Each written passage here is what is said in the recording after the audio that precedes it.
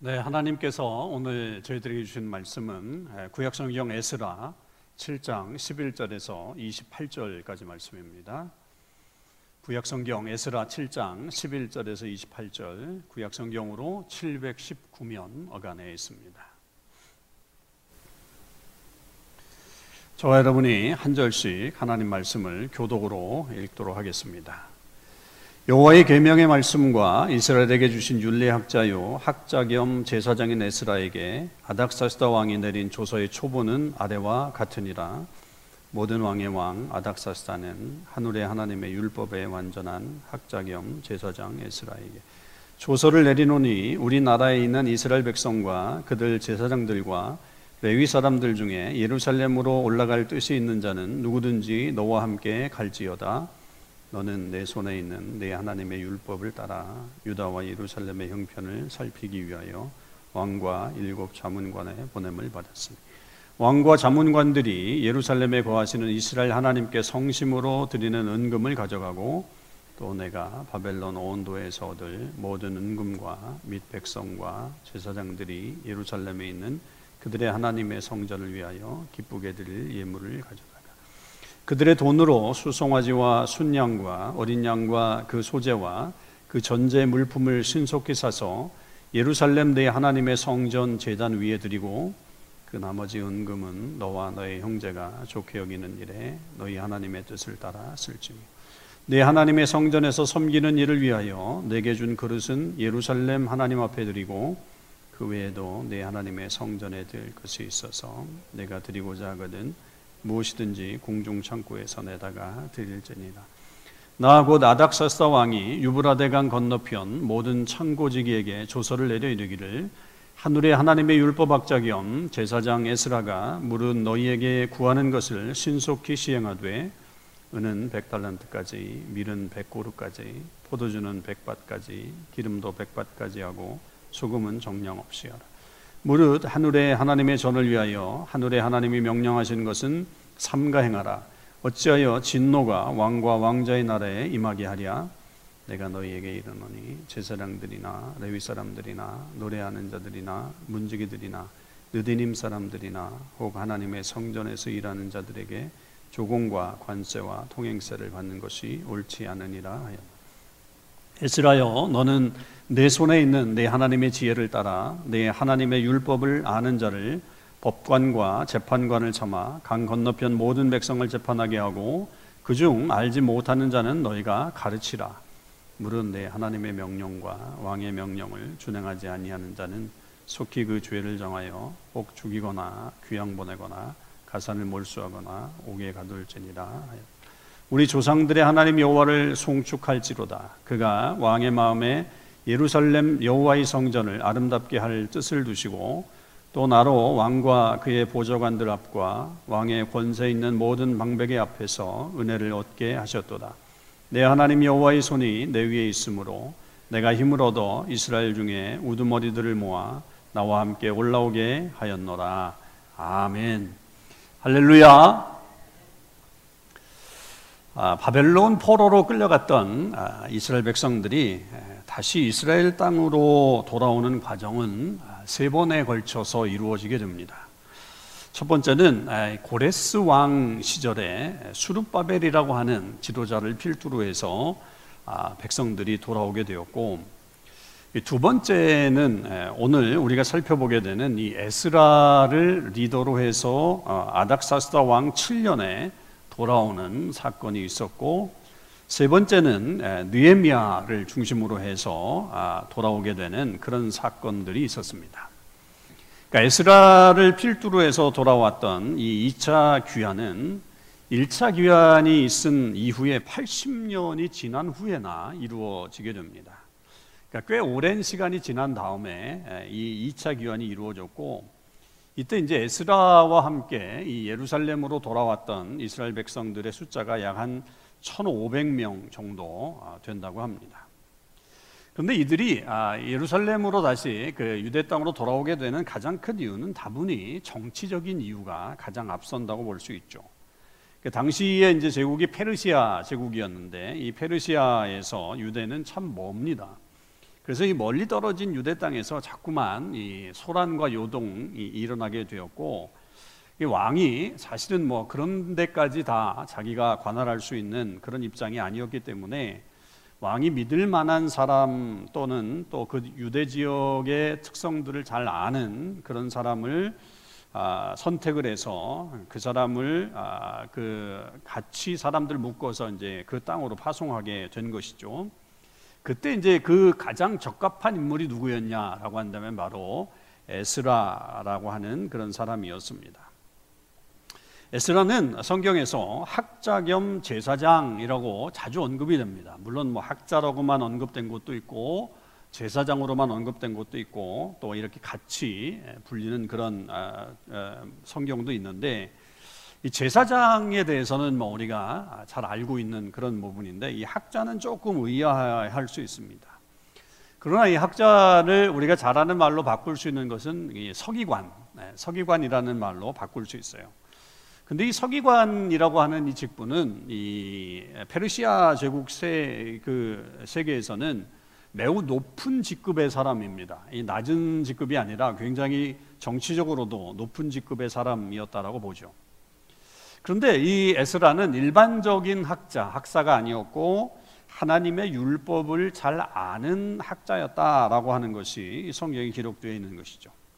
12절에 보면 이 아닥사스다 왕이 에스라를 표현을 할 때 뭐라고 표현했냐면, 하늘의 하나님의 율법의 완전한 학자 겸 제사장 에스라라고 그렇게 언급을 하고 있죠. 그런 걸 보면 그는 이 율법을 아주 잘 알고 있었던 사람이고, 그 사실을 이방 왕이었던 아닥사스다도 인정하고 있었다라고 하는 것을 우리는 보게 됩니다. 그러니까 왕은 이 에스라에 대한 이런 측면들을 잘 알고 있었기 때문에 지금 문제가 발생하고 있는 이 유대 지역에 파송할 관리를 고를 때 가장 적합한 인물로 이 에스라를 정한 것이고, 그와 함께 사람들을 그 땅으로 돌려보내게 된 것입니다. 여러분, 이런 모습은 우리가 처한 어려운 상황에서 우리가 어떤 삶을 살아야 하는지를 알게 하는 아주 중요한 말씀이라고 여겨집니다. 지금 이 아닥사스다 왕은 바벨론을 지나서 페르시아라고 하는 제국의 왕입니다. 이 페르시아는 바벨론을 무너뜨린 나라입니다. 엄청난 제국이죠.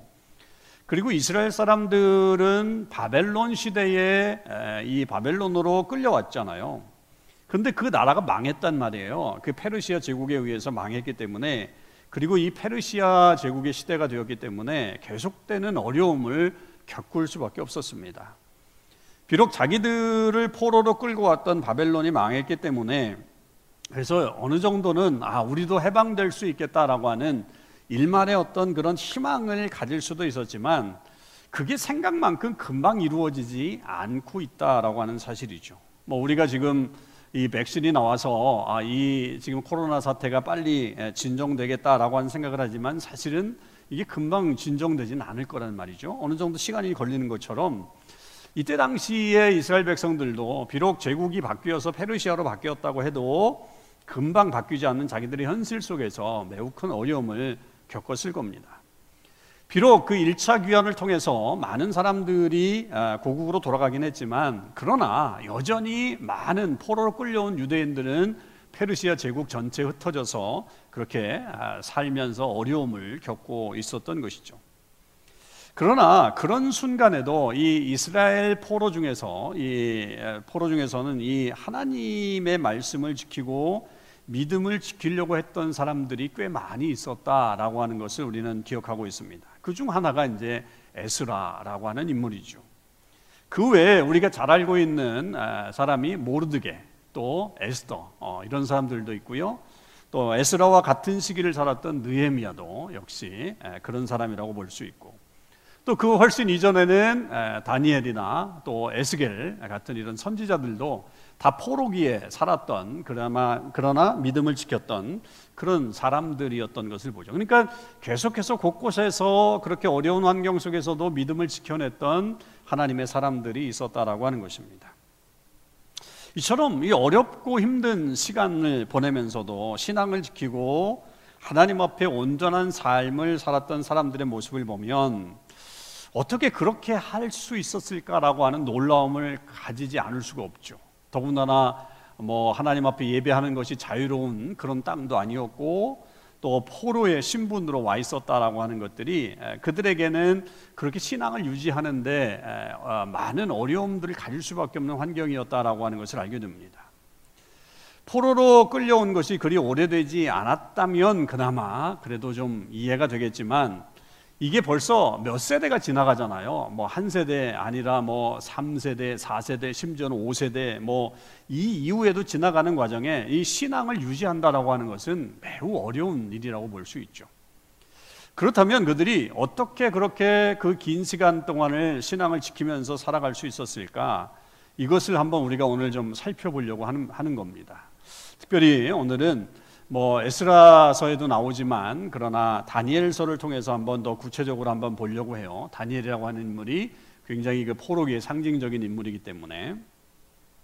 자, 먼저는 이들이 그런 어떤 어려움 속에서 그들의 신앙을 지킬 수 있었던 것에는 첫째는 결단이 필요했다. 결단. 다름 아닌 하나님을 온전히 믿고 그 말씀대로 살겠다라고 하는 의지를 그들 마음속에 가지고 있었다라고 볼 수 있습니다. 다니엘은 이 느부갓네살 왕 시대에 포로로 끌려온 그런 사람이었죠. 그런데 그 느부갓네살 왕의 참모로 쓰려고 하는 그런 후보로 이제 선택이 되잖아요. 이 포로로 끌려온 사람들에게 그런 기회가 주어지는 것은 별로 흔치 않은 그런 기회였습니다. 그래서 그들에게는 왕이 지정해주는 그런 음식과 포도주를 3년 동안이나 먹을 수 있는 그런 기회가 주어진 것이죠. 여러분, 왕이 지정해준 음식이라고 한다면 그 당시에 최고의 음식이라고 보여질 수밖에 없죠. 최고의 것들이 제공되었으리라고 우리는 추측할 수 있습니다. 그런데 다니엘은 그것들을 거부합니다. 이방 왕의 음식과 그들이 주는 포도주는 자기를 더럽히게 된다라고 하는 생각을 했기 때문에 그렇죠. 근데 이것은 단순한 생각에서 나온 게 아니라 철저한 율법 중심의 삶 속에서 그 철저한 율법을 지키려고 하다 보니까 나온 결정이었습니다. 이때 성경 기자가 그런 다니엘의 모습에 대해서 표현한 것이 뜻을 정하여 라고 하는 말로 표현을 했습니다. 다니엘이 뜻을 정하여, 그렇게 됐습니다. 이건 뭐냐면 굳게 결단을 했다는 말이죠. 그러니까 아무리 자기가 이 바벨론 제국에 와서 출세길이 열렸다고 하더라도 그는 하나님을 믿는 신앙을 버리지는 않겠다. 나는 이 세상에서도 이 땅에서도 하나님을 온전히 믿는 신앙을 가져야 되겠다라고 하는 그런 결정을 그가 마음속에 했다라고 하는 것으로 볼 수 있습니다. 그 결과는 우리가 잘 알듯이 열흘 후에 그 왕이 제공한 음식을 거절한 다음에 율법에 따른 음식을 먹었을 때 열흘 후에 나타나게 되었는데, 그게 왕의 음식을 먹은 사람들보다도 훨씬 더 좋은 모습을 보여주었다라고 하는 것으로 드러나게 되죠. 그러니까 신앙이 오히려 그들을 더 돋보이게 해주는 그런 결과가 나타나게 되었습니다. 이것을 오늘날 우리의 어떤 기독교인의 삶과 한번 비교해 본다고 한다면 우리에게는 참 그런 결단이 부족하지 않은가라고 하는 생각을 좀 일면 해보게 됩니다. 기독교인이라고 불리는 것에 대해서 오히려 우리는 불이익을 당하는 것이 아닌가, 불이익을 당하는 것처럼 그렇게 여기면서 숨기려고 하는 그런 모습을 지닐 때도 있고, 또 그것이 아니라고 한다면 그냥 세상과 적당히 타협을 하는 거죠. 세상과 적당히 타협을 해서 그렇게 살다 보면 편하게 살 수 있고 또 내가 유익을 받으면서 살 수 있다라고 하는, 훨씬 더 잘 살 수 있을 것이라고 하는 그런 생각을 하다 보니까 신앙생활에 대해서는 더 관심을 두지 못하고 그저 그냥 세상과 타협하면서 살아가는 그런 일들이 발생하고 있는 우리의 모습을 보게 됩니다. 그러나 분명한 것은 여러분, 신앙은 결단입니다. 결단이 있어야 합니다. 반대로 결단하지 않는 신앙은 제대로 된 신앙이다 이렇게 볼 수가 없는 것이죠. 결단의 대표적인 인물을 하나 고르라고 한다면 역시 룻이라고 하는 여인을 찾아볼 수 있죠. 그는 시어머니 나오미가 너의 고향으로, 너의 신으로, 너의 집으로 돌아가라고 말을 할 때 이렇게 고백을 하죠. 다시 그녀의 위대한 고백을 한번 들어보면 이렇습니다. 어머니께서 죽으시는 곳에서 나도 죽어 거기 묻힐 것이라. 만일 내가 죽는 일 외에 어머니를 떠나면 여호와께서 내게 벌을 내리시고 더 내리시기를 원하나이다. 나오미가 룻이 자기와 함께 가기로 굳게 결심함을 보고 그에게 말하기를 그치니라. 룻기 1장 17절 18절에 나온 말씀이죠. 여러분, 룻의 이 고백은 시어머니를 내가 끝까지 모시겠다라고 하는 효도의 차원의 문제가 아닙니다. 이건 효도를 이렇게 해야 된다라고 하는 이 고백이 그런 효도의 고백이 아닙니다. 이건 뭐였냐면 어머니와 함께 한다고 하는 것은 어머니의 하나님을 나의 하나님으로 모시고 나는 평생을 살겠다라고 하는 그런 의지의 표명이죠. 만일 하나님을 따르지 않는다고 한다면 나는 벌을 받게 될 것이다 라고 하는 엄청난 고백을 룻이 했던 겁니다. 여기에는 그의 미래가 완전히 엄청난 희생이 포함되어 있는 그런 결단이라고 볼 수 있죠. 여러분, 룻은 아주 젊은 여인이었습니다. 미래가 창창한 젊은이였습니다. 그런데 그런 여인이 아무것도 지금 희망이 없는 이 시어머니를 따른다라고 하는 것은 그야말로 스스로가 이 희망을 버리고 절망의 늪으로 들어가고 있는 그런 모습이라고 볼 수 있죠. 그럼에도 이 룻이 어머니를 따라서 그 어머니가 믿는 하나님을 믿기로 결단을 했다라고 하는 것, 여러분, 이것은 엄청난 결단이라고 하는 것이고 그 결과는 누구도 예상하지 못했던 다윗의 조상이 됐고 결국 예수님의 조상이 되는 그런 놀라운 복을 받게 되는 은혜를 누리게 되었죠. 그러니까 아무리 우리가 어려운 환경이라고 해도 우리는 신앙을 지키려고 하는 그런 결단을 해야 합니다. 그것은 우리가 믿는 이 하나님에 대한 온전한 믿음 때문이에요. 우리가 그런 결단을 하는 것은 내가 괜한 모험을 해보겠다라고 하는 그런 내 어떤 객기와 같은 의지가 아닙니다. 그것은 내가 믿는 하나님이라고 하는 분은 정말로 이 땅에 오직 유일하신 하나님이다 라고 하는 내가 믿는 하나님에 대한 온전한 믿음이 있기 때문에 그렇게 결단을 하라고 하는 것이죠. 우리는 어제 새벽에 예수님이 시험 받으시는 장면을 우리가 묵상했었어요. 특별 새벽기도의 마지막 날에 사탄은 여러 가지로 예수님에게 찾아와서 미혹을 했습니다. 개인적인 이익을 얻어라, 명예를 누려라, 또 능력을 한번 행해봐라 라고 하면서 그렇게 유혹을 했었어요. 그래서 하나님으로부터 점점 멀어지게 만드는 것이 이 사탄의 전략이었어요. 그러나 예수님은 어떻게 하세요? 그때마다 하나님에 대한 믿음을 고백해요.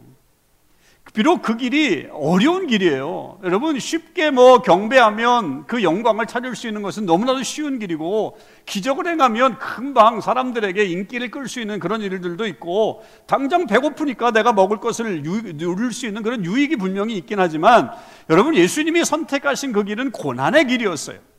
십자가의 길이었어요. 정말로 누가 봐도 그것을 선택하면 안 될 정도로 험한 길이었어요. 그러나 그분은 끝까지 하나님만 신뢰하겠다고 고백합니다. 그리고 그 시험을 이겨냈습니다. 여러분, 이것이 결단하는 신앙이에요. 하나님을 끝까지 믿고 따르는 것, 내가 이 땅에서 그런 유익을 얻지 못한다고 할지라도 나는 하나님만을 섬기겠다라고 하는 것, 그것이 우리가 진정으로 고백해야 될 신앙인의 모습이라고 하는 것을 결코 잊어서는 안 된다라고 하는 것이죠. 그런 모습이 이 포로기에 있었던 이 하나님의 사람들에게서 보여진 그런 모습이라고 하는 것입니다. 두 번째로 이 포로기에서 보여줬던, 특히 다니엘을 통해서 보여줬던 그 모습은 뭐냐면 인정을 받는 삶을 사는 것을 말합니다. 인정을 받는 것. 여러분, 이것은 신앙을 지키는 것만큼 저는 중요하다고 생각해요. 우리가 신앙을 지키는 것만큼 중요한 것이 사람들에게 인정을 받는 것이다. 다니엘은 신앙뿐만 아니라 실력도 대단했죠. 그것을 사람들 앞에 보여주게 되었고 결국 왕뿐만 아니라 많은 사람들에게 인정을 받게 됩니다. 이것의 가장 하이라이트라고 볼 수 있는 부분이 어디냐면 다니엘이 사자굴 속에 갇혔을 때의 그런 상황 속에서 우리가 볼 수 있죠. 다니엘은 왕의 어인이 찍힌 것을 알고도 어떻게 했어요? 계속 기도했어요. 하나님 앞에 기도하며 자기의 신앙을 지켜나갔죠. 그러자 결국 그가 사자굴에 들어갈 수밖에 없었습니다. 이것은 이 다니엘을 제거하고자 했었던 다른 정적들의 어떤 음모였는데 왕도 거기에다 사인을 했기 때문에 어쩔 수가 없었어요. 왕은 그것 때문에 이 다니엘이 사자굴에 들어가서 사자의 밥이 되는 것 때문에 너무너무 고민을 하게 됩니다. 여러분, 이 고민이 다니엘서 6장 18절에 나오는데 제가 한번 읽어드릴게요. 이렇게 표현되어 있어요. 왕이 궁에 돌아가서는 밤이 새도록 금식하고 그 앞에 오락을 그치고 잠자리를 마다하니라, 이렇게 표현되어 있어요. 다니엘이 사자굴에 갇힌 것 때문에 왕이 궁에 돌아가서는 금식을 했어요. 밤이 새도록 금식을 했고 오락을 하지 않았고 잠자리를 마다했단 말이에요. 그뿐만이 아니에요. 다음날 새벽에 일찍 일어나가지고 급히 사자굴로 가가지고는 슬피 소리 질렀다. 이게 슬피 소리 질렀다. 얼마나 이 간밤에 이 다니엘에 대한 어떤 애정이 있었으면 그 슬피 소리 지르면서 살아계신 하나님의 종 다니엘아, 내가 항상 섬기는 내 하나님이 사자들에게서 능히 너를 구원하였느냐라고 하면서 그렇게 물어요. 그러니까 슬픔에 잠긴 목소리, 아마 죽었겠지? 라고 생각을 하면서 그런 어떤 슬픔의 어떤 격정을 가지고서 그렇게 묻는, 질문하는 그 내용들이 나오죠. 여러분, 다니엘은 그야말로 왕의 마음을 완전히 사로잡고 있었던 사람이었어요. 그러니까 그에게 인정을 받았기 때문에 다니엘이 어려움에 처했을 때 그에 대한 마음을 몸소 표현한 거죠. 뭐 일개 신하가 죽는 게 뭐 그렇게 대단하겠어요? 왕에게 뭐 그런 신하가 뭐 한두 명이었겠어요? 그런데 이 다니엘이라고 하는 이 인물이 그에게 차지하고 있었던 그 비중이 너무 컸기 때문에 그 마음을 다니엘이 어려움에 처했을 때 몸소 표현해냈던 거죠. 그러니까 그만큼 왕에게는 다니엘이 필요했었던 인물이었다라고 하는 것을 보죠. 이처럼 우리에게는 사람들에게 인정을 받을 수 있는 그런 실력도 갖추어야 됩니다. 신앙만큼이나 여러분 우리가 실력을 갖추는 것이 그렇게 중요합니다. 그런데 어떤 사람들은 신앙을 지키는 것만 중요하게 생각하는 사람들이 있어요. 신앙을 지키는 것만 중요하게 생각하고 사회에서 인정받는 것에 대해서는 별로 중요하게 생각하지 않는 사람들이 있어요.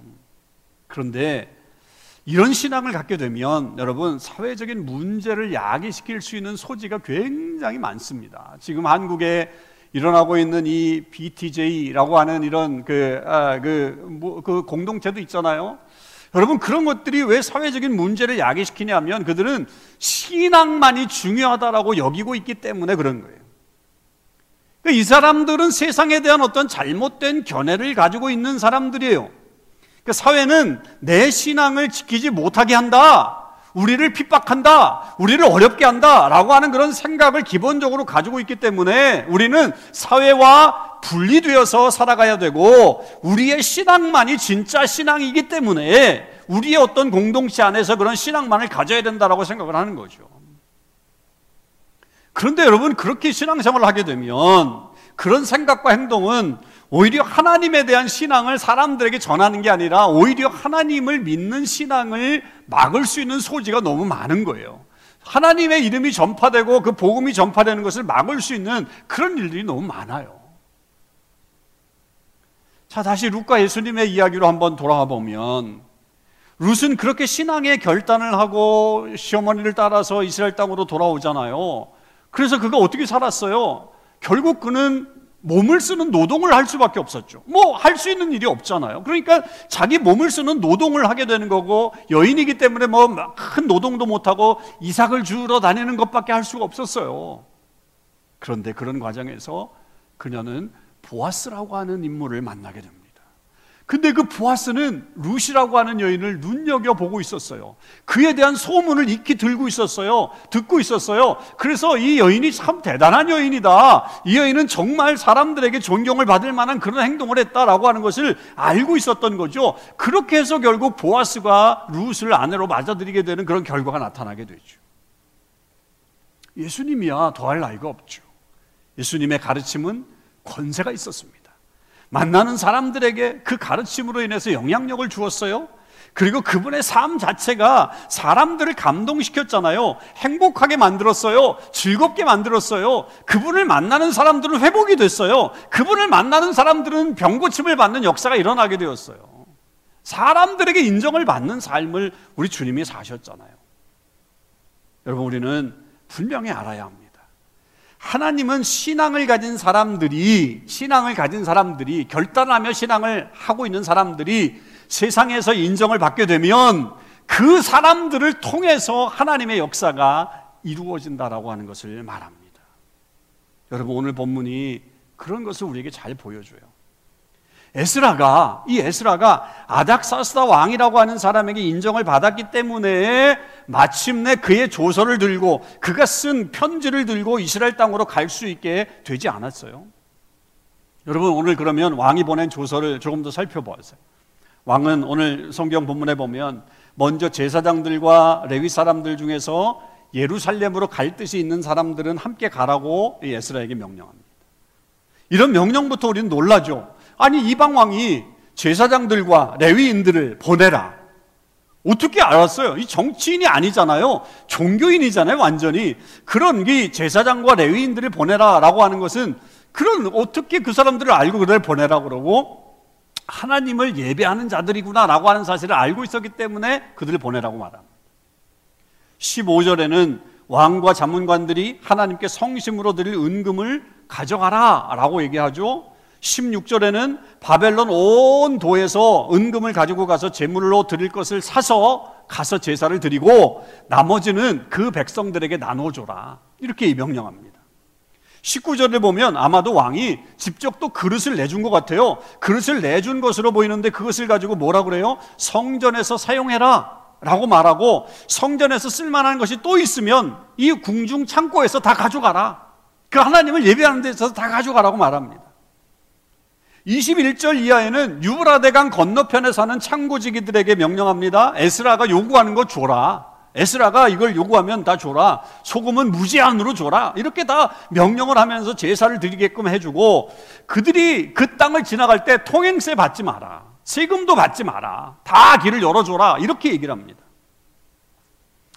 여러분, 이런 명령에 대해서 어떻게 생각하십니까? 이거는 full support예요. full support. 그러니까 지금 하나님을 예배하기 위해서 가는 사람들을 fully, 완전히 서포트하고 있는 그런 모습으로 보여질 수밖에 없죠. 이런 명령은 누가 내려야 된다고 생각하세요, 여러분은? 저는요, 이런 명령은 다윗이나 솔로몬 같은 하나님을 잘 믿는 왕들이 내리면 딱 맞는 명령이다. 그걸 다윗이 했다 그러면 딱 맞는 명령이다라고 생각할 수 있을 거예요. 솔로몬이 했다 그러면, 그런데 이걸 누가 했어요? 이방왕 아닥사스다가 명령을 내렸어요. 하나님을 모르는 이방왕 아닥사스다가 이 명령을 내렸단 말이에요. 여러분, 이게 믿겨지십니까?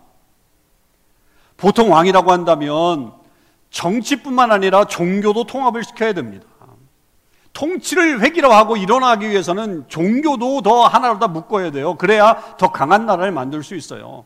만일 그들에게 자기들이 믿는 종교를 다 인정해주고 그렇게 계속 믿게 한다면 결국 그들이 끝까지 다른 데 가서는 자기들이 믿는 종교를 계속해서 믿음으로 인해서 나라가 갈라질 수 있어요. 종교 때문에 나라가 갈라질 수도 있죠. 그런 여지가 있는 것이 평범한 생각입니다. 그런데 아닥사스다는 그런 어려움을 무릅쓰고 에스라에게 이런 놀라운 조서를 내렸던 것입니다.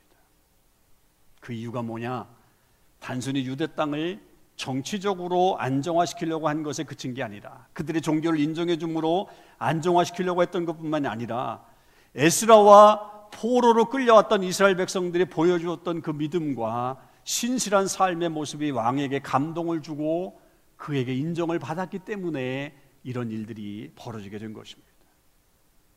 하나님은 이처럼 하나님을 믿지 않는 이방 왕들을 통해서도 하나님의 일들을 해나가십니다. 여러분, 우리는 그런 하나님을 믿어야 되는 거죠. 하나님을 믿는 사람들만 가지고서 하나님의 역사가 이루어지는 게 아니라 하나님을 믿지 않는 사람들을 통해서도 하나님의 역사는 이루어지게 되는데, 그럴 때 우리가 정말 기억해야 되는 것은 뭐냐면 그 속에서 믿는 사람들이 어떤 모습을 보여주느냐라고 하는 것이 중요하다라고 하는 것입니다. 여러분, 우리는 그런 하나님을 믿고 신뢰해야 됩니다. 세상의 것이라고 다 부정할 것이 아니고, 다 우리가 그걸 버릴 것이 아니고, 우리가 사회 속에 살면서 이 우리의 믿음을 지켜나가면서 그들과 함께 하면서 아름다운 신앙인의 모습을 보여주고 우리의 실력을 나타나게 되면 그들을 통해서 분명 하나님의 놀라운 일들이 나타나게 되는 것을 경험하게 되는 것이죠. 그런 조서를 받아든 이 에스라가 진행하는 과정을 보면서 하나님을 찬양하는 내용이 27절과 28절에 결론적으로 나오죠. 짧은 찬양이지만 모든 것을 함축하고 있는 그런 찬양입니다. 우리 조상들의 하나님 여호와를 송축할지로다. 그가 왕의 마음에 예루살렘 여호와의 성전을 아름답게 할 뜻을 두시고 또 나로 왕과 그의 보좌관들 앞과 왕의 권세 있는 모든 방백이 앞에서 은혜를 얻게 하셨도다. 내 하나님 여호와의 손이 내 위에 있으므로 내가 힘을 얻어 이스라엘 중에 우두머리들을 모아 나와 함께 올라오게 하였노라. 이게 찬양의 내용이에요. 하나님은 이방왕 아닥사스다라고 하는 왕의 마음을 감동시켜서 하나님의 성전을 아름답게 할 뜻을 두셨다라고 그렇게 고백하고 있는 거죠. 그리고 또한 모든 방백들 앞에서 은혜를 얻게 하셨다라고 그렇게 고백을 합니다. 사실 이것은 뒤집어 보면, 우리가 그 내면을 한번 돌아보면, 여러분, 이거는 누구 때문에 그렇게 된 것이라고 볼 수 있냐요? 바로 에스라 때문입니다. 에스라 때문이에요. 그 일이 직접적으로 이 찬양의 내용에 등장하지는 않지만, 하나님, 나 같은 사람을 통해서 역사하시니 감사합니다. 나 같은 사람이 부족하지만 하나님의 신앙을 지키면서 살아왔기 때문에 그 왕을 통해 하나님의 성전의 아름다운 일들을 계획하고 하실 수 있도록 해주신 것 감사합니다라고 하는 그런 고백이에요. 자기 때문에 이렇게 된 거라고 고백할 수 없는 우리들의 겸손한 모습 때문에 에스라가 이렇게 고백하지만, 그 내면에는 하나님, 나같이 부족한 사람을 사용하셔서 이런 놀라운 일을, 아름다운 일을 계획하게 하시니 감사합니다라고 하는 그 하나님을 찬양하고 있는 내용입니다. 여러분, 이것이 하나님께서 우리 이 시대에 우리에게 주시는 우리의 삶의 모습인 거죠. 하나님의 역사는 아무리 어두운 시대를 살아도 하나님의 뜻은 이루어지게 됩니다. 여러분, 거기에 꼭 필요한 게 하나 있어요. 꼭 필요한 거, 그게 뭘까요? 하나님의 사람이 있어야 돼요. 하나님의 사람, 하나님을 온전히 믿는 사람, 결단하는 사람, 나는 하나님만을 믿겠다라고 얘기하는 그 사람, 그리고 자신의 일에 최선을 다해서 사람들에게 인정을 받는 그 사람, 그 하나님의 사람이 있으면 하나님의 역사는 이루어지고 하나님은 그를 중심으로 하나님의 역사를 펼쳐나가십니다. 비록 그 사람이 권력이 없어도요, 권력자를 사용하세요. 그 사람이 재물이 없어도요, 재물 많은 사람을 사용하셔서 그 사람을 통해서 역사하세요. 그 사람이 힘이 없어도 힘 많은 사람을 사용하셔서 하나님이 그 하나님의 사람을 통해서 축복해 주시는 역사가 일어나게 됩니다. 여러분, 하나님은 그런 분이에요. 하나님이 그렇게 사용하셔서 사람들을 지키시고 그 사람 중심으로 하나님의 아름다운 사역을 펼쳐나가신다라고 하는 것을 잊지 마시기 바랍니다. 우리도 이 시대에 확실한 믿음을 선포하시길 바라고, 또 사람들에게 인정받는 실력을 좀 갖추시길 바라서, 하나님께서 나를 통해서, 그게 이방 사람이든 아니면 권력이 많은 사람이든 돈이 많은 사람이든 어찌됐든 그 사람들이 나를 통해서 하나님의 역사를 만들어갈 수 있는 그런 하나님의 뜻을 만들어가는 저와 여러분의 삶이 되시길 바랍니다. 올 한 해는 그런 멋진 삶을 통해서 이 어려움을 잘 뚫고 나가고 마침내 이 포로가 귀환되고 하나님의 역사가 이루어진 것처럼 우리 안에도 그런 아름다운 일들이 이루어지는 일들이 있기를 다시 한번 주님의 이름으로 축원합니다. 기도하시겠습니다. 하나님, 감사합니다. 오늘도 저희들에게 귀한 주일을 보내며 주의 말씀으로 다시 한번 저희들을 격려하시고 하나님의 소망을 알게 하시니 감사합니다. 하나님, 아무리 어려운 시대에도 하나님의 사람들은 살아 있었습니다. 그 포로기가 길어져서 3세대, 4세대, 5세대 그 이상을 지나가도 신앙을 지키는 사람들이 있었기 때문에 그 사람들을 통해서 하나님의 역사는 이루어졌습니다. 그들이 온전한 신앙을 고백하고 나아가서 사람들에게 인정을 받았기에 하나님을 인정하지 않았던 이방 왕조차도 하나님을 예배하기 위한 그 모든 준비를 해주며 그들을 떠나보냈던 것을 우리가 생생하게 보았습니다. 아버지 하나님, 이 시대에 저희들도 에스라와 같은 인물이 되게 해주시옵소서. 아버지, 우리의 신앙을 온전히 지키며 결단하며 나아가는 주의 백성들이 되게 하시고, 그뿐만이 아니라 세상에서도 인정받을 수 있는 우리의 실력을 갖추고 또 우리의 모습을 보여줄 수 있는 주의 백성들이 되게 해 주시옵소서. 하나님, 우리보다 권력이 많은 세상 사람들이 있을 수 있습니다. 돈이 훨씬 더 많은 사람들도 있을 수 있습니다. 하나님, 우리가 부자가 되지 않아도, 높은 자리에 올라가지 않아도 하나님 우리를 사용하셔서 더 높고 깊은 하나님의 역사를 만들어 가실 줄 있는 분임을 믿습니다. 우리가 아버지 그렇게 사용되어서 아버지, 우리를 통해 주의 이름이 더 높아질 수 있게 하시고 하나님의 역사가 온전히 이루어져 우리도 에스라처럼 그렇게 하나님의 아름다움을 찬양하는 귀한 일들이 일어날 수 있게 하여 주시옵소서. 올 한 해는 우리 주변에 그런 아름다운 고백들이 많이 일어나게 하시고 우리가 하나님을 통해 그런 은혜를 누리며 살아가는 한 해가 되게 해 주시옵소서. 감사드립니다. 우리 주님 예수 그리스도의 이름으로 기도하옵나이다. 아멘.